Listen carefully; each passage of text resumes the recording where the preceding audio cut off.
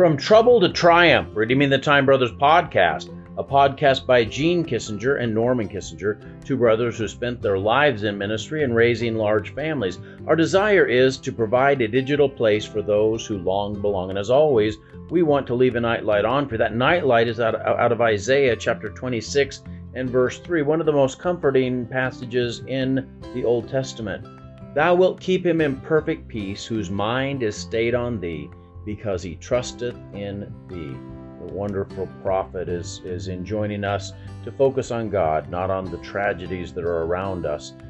This morning we sang the song, It Is Well With My Soul, and that makes my heart happy, happy, happy. It is a beautiful song. It has tragic history behind its writing. Listen to this.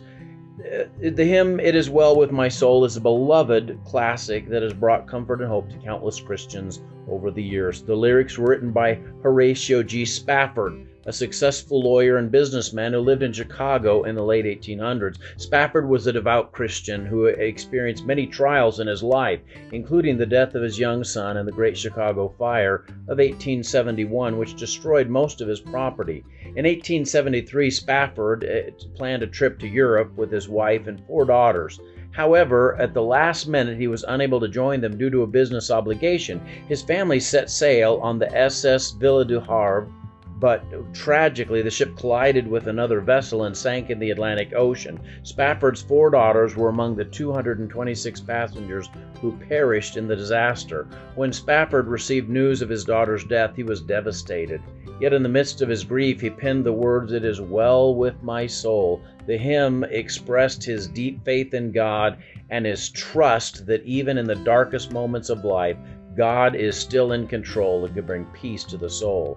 One of the verses that inspired Spafford as he wrote the hymn is Isaiah 26:3. Thou wilt keep him in perfect peace, whose mind is stayed on thee.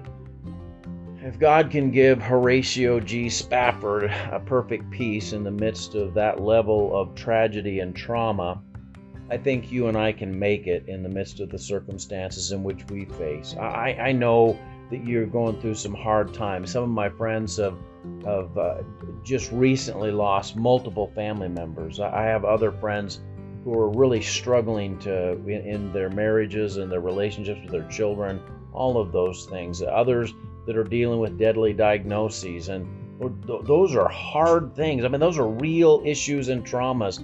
But I want you to know that if you're a born-again believer, you can have a peace that passes understanding as you focus in this hard time on God.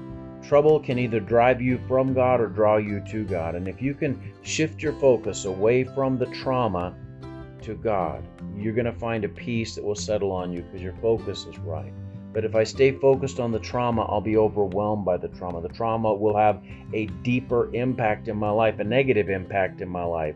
So if I can shift my focus to God, I can sing with H.G. Spafford, It is well with my soul. And I can say with Isaiah that God will keep me in perfect peace when my mind is stayed on him because I trust in him.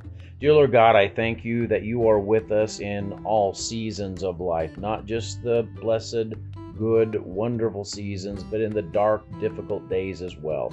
And I thank you, God, that you can give us a peace that passes understanding to guard our hearts and minds as we navigate through some of these difficult days.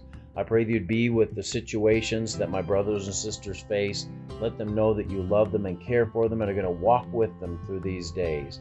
Just give us your strength in Jesus' name. Amen. Hey, God bless you. I love you, but Jesus loves you so much more. Have a great night.